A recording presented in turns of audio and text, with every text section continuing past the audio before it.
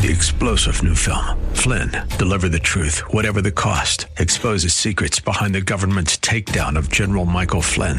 Flynn knew what the intel world had been up to. He ordered the first audit of the use of contractors. This set off alarm bells. He told the truth. He was the most dangerous person for Donald Trump to hire. They had to get rid of Flynn. Flynn, deliver the truth, whatever the cost. Available now. Watch it today. Go to salemnow.com. salemnow.com. This is Cornerstone Connection, the radio ministry of Pastor Gary Hamrick of Cornerstone Chapel in Leesburg, Virginia. Pastor Gary is teaching through Revelation. Real love is calling, listen, truth opens up your eyes. Mercy is waiting for you with every sunrise. Now, you know, he only is going to trust that to people who are super spiritually mature like these individuals. Because if he gave that to you and me, we'd go around blowing fire on everybody that bothered us. So he knows you can't handle this, right? So he gives this ability, though, to these two witnesses. That for 3.5 years, whenever anybody tries to harm them, they just breathe fire and they kill anybody. So how many times does that have to happen before you realize probably shouldn't mess with these guys? Do you know?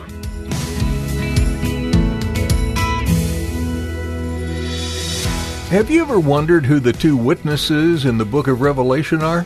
Maybe you've even heard some theories about them. Some say Elijah and Moses, or maybe Enoch.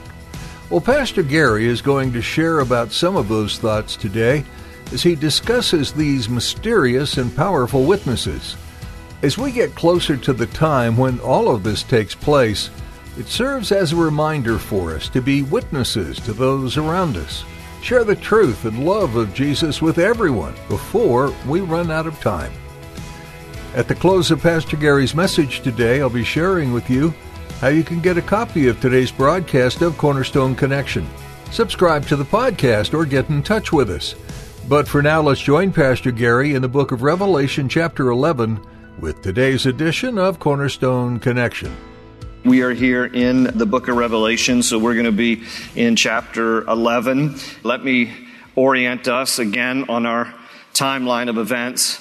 This is where we are in the book of Revelation between chapter 6 and 18. This is the period of the referred to as the 7 years of tribulation, which will come upon the earth at some time in the future. I believe when you look at the timeline of events in Scripture, that Revelation chapter 4 presents the argument that the church, represented by the Apostle John, who is taken up into heaven, and thus everything else he writes, he sees from, if you will, the mezzanine of heaven. He sees what is happening on earth.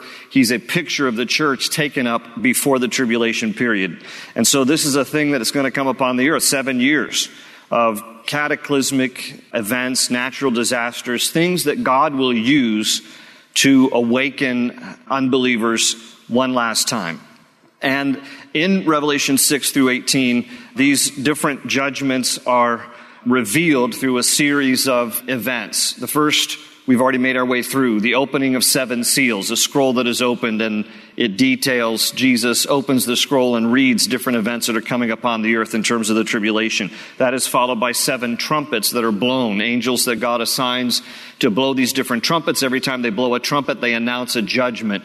We have so far made it through 6 of the 7 trumpets. And then following the 7 trumpets are 7 bowls that are poured out. These are bowls, or some translations say vials, that get poured out, and with the pouring out of these bowls come more judgments. And so we're not yet to the judgment of the bowls. Where we are right now is chapter 11, and chapter 11 asks this main question: who are the two witnesses? But let me first pray, and then we will read from chapter 11, and then I'll bring you up to speed where we left off. But let's first open up with the word of prayer. Lord, as we come before you, we're just grateful for your grace and your love. And even though these chapters are heavy and they're hard to read in many respects, we know and understand that your very nature is love. You are love. And so you will demonstrate these events that come upon the earth because you love people enough that you will rouse them from their spiritual apathy, and because you are wanting to reach the earth's population one last time before it's too late. before there will be the ultimate heaven and earth, a new heaven, a new earth, and only your children, only those who belong to you will be with you forever. And so, Lord, even as we read these things, stir our hearts for our friends and our loved ones and our neighbors who don't know you, that we would be more intentional about sharing our faith so that as many people as possible might be saved and thus escape the coming tribulation. And so guard our hearts, Lord, from fear. Guard our hearts from discouragement. Help us to read these things because you've given them to us in advance that we might be ready and that we might have a heart for the lost. And so stir those things in us. That's our prayer, Lord, as we read through these passages. And we love you and we praise you together in Jesus' name. And everybody said, amen. All right, chapter 11 of Revelation. Let me just read the first 5 verses. That's about where we left off last week, first 6 verses. It says, then I was given a reed. This is John the apostle writing. Then I was given a reed like a measuring rod, and the angel stood saying, rise and measure the temple of God, the altar, and those who worship there. But leave out the court which is outside the temple, and do not measure it, for it has been given to the Gentiles. And they will tread the holy city underfoot for 42 months.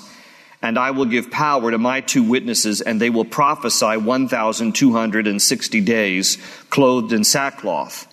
These are the 2 olive trees and the 2 lampstands standing before the God of the earth. And if anyone wants to harm them, fire proceeds from their mouth and devours their enemies. And if anyone wants to harm them, he must be killed in this manner. These have power to shut heaven so that no rain falls in the days of their prophecy, and they have power over waters to turn them to blood and to strike the earth with all plagues as often as they desire. And so here's where we left off. I'll just quickly run through these few things that we looked at last week. We understand from what the passage is telling us here in verse 1 where the temple is located. A little bit later, we didn't read it in verse 8. It says where their Lord was crucified. And so it gives us the location of these 2 witnesses. It is none other than the city of Jerusalem. Their commission is to preach a message of repentance because in verse 3, it talks about how they are called to prophesy and they are wearing sackcloth, which was an outfit indicative of grief and mourning. So when these guys appear on the earth in the future, they will look like they've come from the past. I mean, they're going to be, wearing ancient garb of sackcloth. And so they're going to look very out of place, which is intentional. It's God's way of saying, do you see these guys who look really out of place like they've come from 2,000 years ago or even more, beyond even 2,000 years ago? That's because they are from the past, but they're in the present. And I've raised these prophets up to speak to those who are living in the earth during that time. And the duration of their ministry is 1,260 days. It tells us that. And using the ancient Babylonian calendar of 360 days a year, not like ours, 365 days a year, it comes to exactly 3.5 years. And in this chapter, it tells us 42 months, and it tells us 1,260 days. And both represent 3.5 years. But there's a midpoint here in the 7 years of tribulation, which is why John is writing using 2 different terms. 1,260 days refers to the first 3.5 years. These prophets, these witnesses, will come during the first half of the 7 years of tribulation. And then the latter half of the 7 years of tribulation, the last 3.5 years, are referred to as 42 months. So that's how the language delineates between the first half and the last half of the tribulation period. But that's their duration here. They're coming for the first 3.5 years, and God calls them to basically evangelize. For the 3.5 years, He sends them on the earth, in Jerusalem in particular, to evangelize the lost. And they're just going to go around preaching the gospel. They're going to be talking about Jesus. They're going to be telling people how to get saved. Again, in the midst of all of this chaos and cataclysmic disaster, you have to see God inserts Himself. And He's constantly bringing a message of grace and opportunities for people to get saved. Now, unfortunately, what we read in the Bible, in Revelation, is that many people will still be stubborn and refuse to yield. But nevertheless, that doesn't stop God. He continues to get his word out, to get his name out, to get the message of hope and forgiveness and redemption out. Whether people accept it or not, that's their choice. But God is always actively working so that as many people as possible might get saved and spend eternity with him, because the end of the age is about to happen. At the end of the book of Revelation, we have a new heaven and a new earth. Present heaven, present earth is going to disappear. And so it's going to be the end of the age. It's going to be a new kingdom age. And God wants as many people to get on board as possible. So he sends these two witnesses here to prophesy, to minister, to share the gospel for 3.5 years. And for the people who try to harm them, God gives them the supernatural protection, the ability to breathe fire like a dragon. Now, you know, he only is going to entrust that to people who are super spiritually mature, like these individuals. Because if he gave that to you and me, we'd go around blowing fire on everybody that bothered us. So he knows you can't handle this, right? So he gives this ability, though, to these two witnesses, that for 3.5 years, whenever anybody tries to harm them, they just breathe fire and they kill anybody. So how many times does that have to happen before you realize probably shouldn't mess with these guys, you know? And so that's the ability that God has given them for their own protection. Now, we're going to see in a little bit that they do get assassinated. So the 3.5 years, God divinely protects them, but then things tragically turn here, only for God to be glorified in that. But before I share all of that, who are these guys? Who are these two witnesses? Now, I will first tell you who some Bible scholars, I'm going to give you kind of the minority view, and then I'll tell you the majority view. Some believe that these two individuals might very well be Joshua and Zerubbabel. Now, not the Joshua of the days of Moses, but in Zechariah chapter 4, Joshua is a high priest, Zerubbabel is like a governor, and in Zechariah chapter 4, these guys are referred to as these olive trees and lampstands. When you look here in chapter 11 in your Bibles of Revelation, chapter 11, in verse 4, it makes this reference to these are the two olive trees and the two lampstands. So some think it's a reference to Zechariah chapter 4, and that these two witnesses are the priest Joshua and the governor Zerubbabel brought back to life, because, you know, they presently, as followers of God, would be in heaven, and that God brings them to earth on assignment, gives them physical form again, that they might be his witnesses. That's one thought. Another school of thought is that these two individuals are Elijah and Enoch, because one of the things that Elijah and Enoch had in common was that they were both taken up to be with the Lord and, in a sense, did not experience physical death. Remember, Elijah was taken up in a chariot of fire. Enoch walked with God, and then he was no longer, like God took him. So these are two Old Testament characters, and some say it could be Elijah and Enoch. But I will tell you where I lean, and this is probably the majority view of what Bible scholars believe based on the text, and I'll explain why it probably is, in fact, Elijah and Moses. It's probably Elijah and Moses. Now, again, we can't be definitive. They're not named here.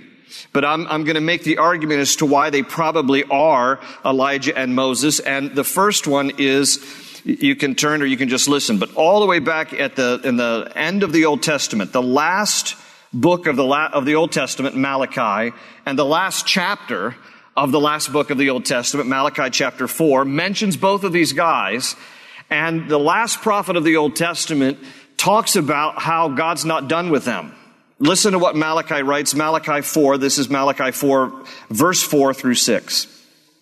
Remember the law of Moses, my servant, which I commanded him in Horeb for all Israel, with the statutes and judgments.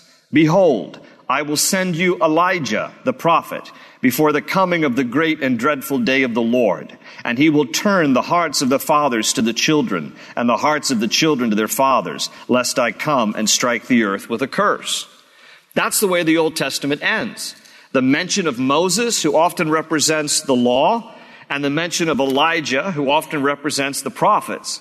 And when you think about the summary of the Old Testament, one could say it's represented by Moses and Elijah. It's represented by the law and the prophets. That's basically the summary of the Old Testament scriptures.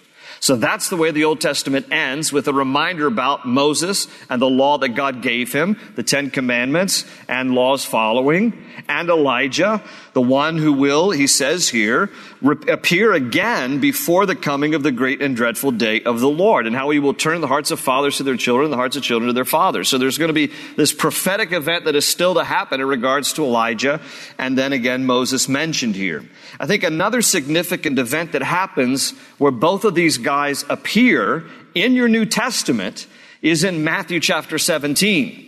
In Matthew chapter 17, this is the event where right after Matthew 16, when Jesus takes his disciples up to Caesarea Philippi, he has this wonderful conversation with them. It's a teaching moment where Jesus says, "Who do men say that I am?" They say, "Well, some say that you're Elijah, some say you're Jeremiah, some say you're John the Baptist come back to life." And then he says, "But who do you say that I am?" And that's when Peter in Matthew 16 makes that wonderful profession of faith and says, "You are the Christ, the Son of the living God. You are the Messiah."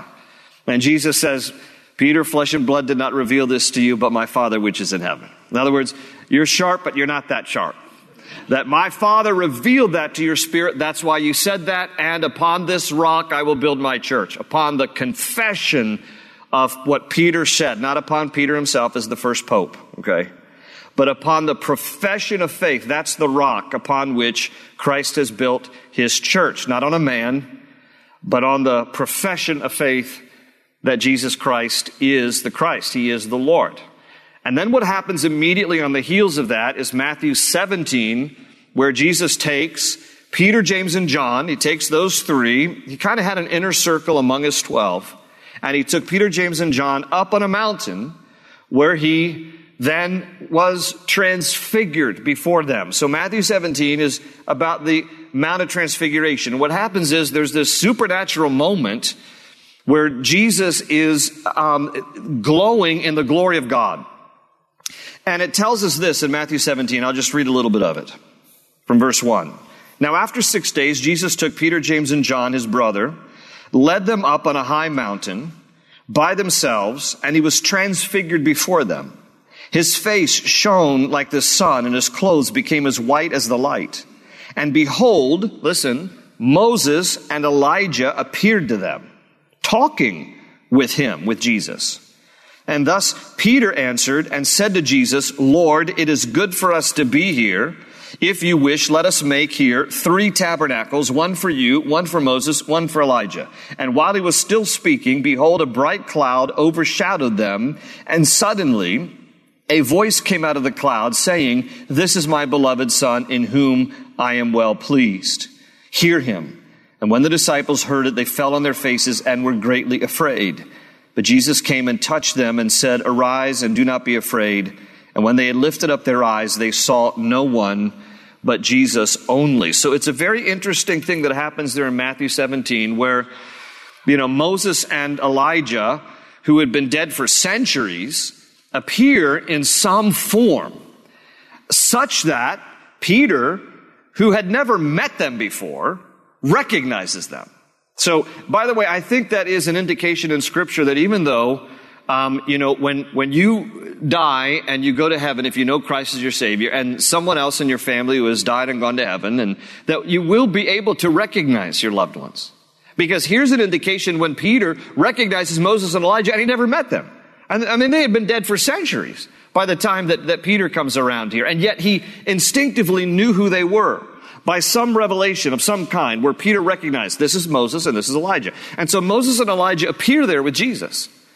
And Peter speaks up, and in Matthew's gospel he says, why don't we build 3 tabernacles or 3 huts, like one for you, Jesus, one for Moses, one for Elijah. Why do you think he said that? I have a guess. My guess is because, like most of us who are enjoying a wonderful moment, you want to preserve it. You want to preserve it. You know how it is when you go on vacation and it's a last day vacation, gotta go home. Don't you want to preserve the moment and and just kind of capture it? And so this was the best, this is the closest thing to being able to tweet out this event, all right? Because they didn't have it then that day. So Peter's just like, okay, I can't take a picture with my phone. So how about we at least build 3 tabernacles and just preserve the moment? One for you, Jesus, one for Moses, one for Elijah. And in Luke's gospel, when Luke tells the story, he says in parentheses, Peter didn't know what he was saying. The Bible's funny. And he just was like caught up in the moment. He didn't really know what he was saying. And then after this voice from heaven, which was God the Father saying, this is my beloved Son, whom I'm well pleased, by the way, very similar to when Jesus was water baptized, right? Same voice, same saying. Then suddenly when Peter, James, and John looked up, Moses and Elijah were gone. But they appear there. They supernaturally appear. It's like they tag team in different places in the Bible. The end of Malachi 4, Matthew chapter 17 at the Transfiguration. But there's another reason why I think it could likely be Elijah and Moses as the witnesses here back in Revelation 11. And that's because of their particular powers.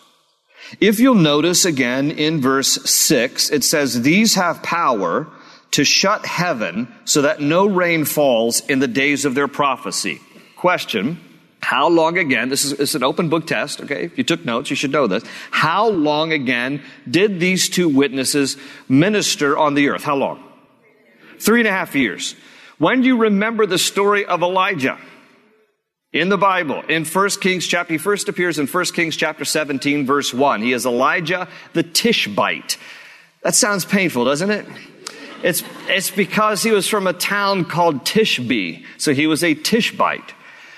Good thing he wasn't from a town called Tushby. But anyway, think about it. You'll get it on the way home. All right. He appears 1 Kings chapter 17, verse 1, Elijah the Tishbite, a prophet that God raises up. In 1 Kings 18, God sends him to Mount Carmel, this great showdown on Mount Carmel against the false prophets of Baal and Asherah, as a way to confront evil King Ahab, who was king of Israel in the day, and his evil queen wife, Jezebel. And God uses Elijah in this wonderful display of God's power. To make a long story short, one of the things that Elijah did as a prophet of God sent to Israel to rebuke them for their idolatry and their sin was to pray that God would withhold rain. Because rain, the absence of it, was a sign of God's judgment. So there was a drought in Israel for 3.5 years. The Bible says that Elijah prayed, and it did not rain for 3.5 years. And then he prayed again after the people repented as a result of the display of God on Mount Carmel. When the people repented of their idolatry and the prophets of Baal and Asherah were slaughtered, there was a revival in Israel. And the Bible says then Elijah prayed again after 3.5 years, and it rained. James records it in his epistle, James 5:17. It says Elijah was a man just like us. He prayed earnestly that it would not rain, and it did not rain for 3.5 years. And he prayed again, and the heaven gave rain, and the earth produced its fruit. God ended his judgment against the land of Israel when they repented, but it had not rained for 3.5 years under the ministry of the prophet Elijah. It tells us here in Revelation 11:6, these have power to shut heaven so that no rain falls in the days of their prophecy. 3.5 years. It also says in the next sentence, and they have power over waters to turn them to blood and to strike the earth with all plagues as often as they desire. In the book of Exodus, between chapter 7 and 12, God outlines a series of 10 plagues that he poured out upon the Egyptians who had enslaved the Hebrew people. And God raised up Moses as his prophet and Moses' brother Aaron as a spokesman to go to Pharaoh and demand that he release the Hebrew people after 400 years as slaves. Hope is an open ocean, jump in and you'll find the cornerstone's your connection, run towards your new life. That's all we have for today's edition of Cornerstone Connection. If you'd like to listen to this edition in Revelation again, or if you'd like to explore other messages from Pastor Gary through his Bible teachings, just visit our website, cornerstoneconnection.cc. Or you can download our mobile app to stay connected to the truth of God's Word everywhere you go. It's a great way to have a quiet time anytime. You'll find a link on our website, along with more information about the church behind this ministry, Cornerstone Chapel in Leesburg, Virginia. If you're in the area, we'd love to meet you. Come visit us. You'll find service times and more information about Cornerstone Chapel at cornerstoneconnection.cc. Is there anything happening in your life right now that we could be praying for? We'd be honored to do that for you. Or is there anything God's doing that deserves some rejoicing? Please let us know. We love that we can interact with our listeners. So send us a quick email and we'll get back to you soon. prayer@cornerstonechapel.net. That's prayer@cornerstonechapel.net. With that, our time with you has come to an end for today. Put a marker where we left off in this final book of the Bible and make plans to join Pastor Gary next time for more. Right here on Cornerstone Connection.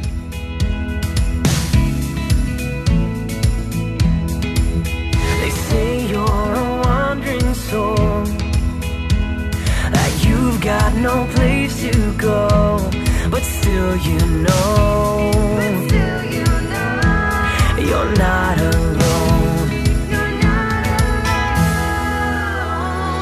Real love is calling, listen, truth opens up your eyes. Mercy is waiting for you with every sunrise. Hope is an open ocean, jump in and you'll find the cornerstones, your connection, run towards your new life.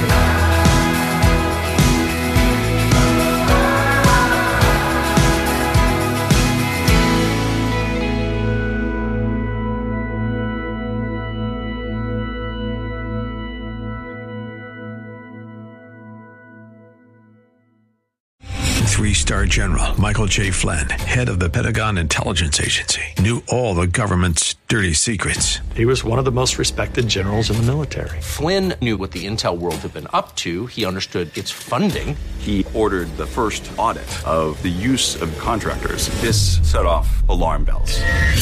The explosive new documentary, Flynn, Deliver the Truth, Whatever the Cost, uncovers the facts behind this scandal. Flynn told the truth. He was the most dangerous person for Donald Trump to hire. I find out the worst enemy that I'm going to face in my life is right here in America. They took my assessment and they wanted me to change it. And I was like, I'm not changing it. They had to get rid of Flynn. With in-depth interviews, archival footage, and never-before-seen personal records of the man behind the headlines. I just felt like I was drowning. Flynn, Deliver the Truth, Whatever the Cost. Available now. Watch it today. Go to salemnow.com. salemnow.com.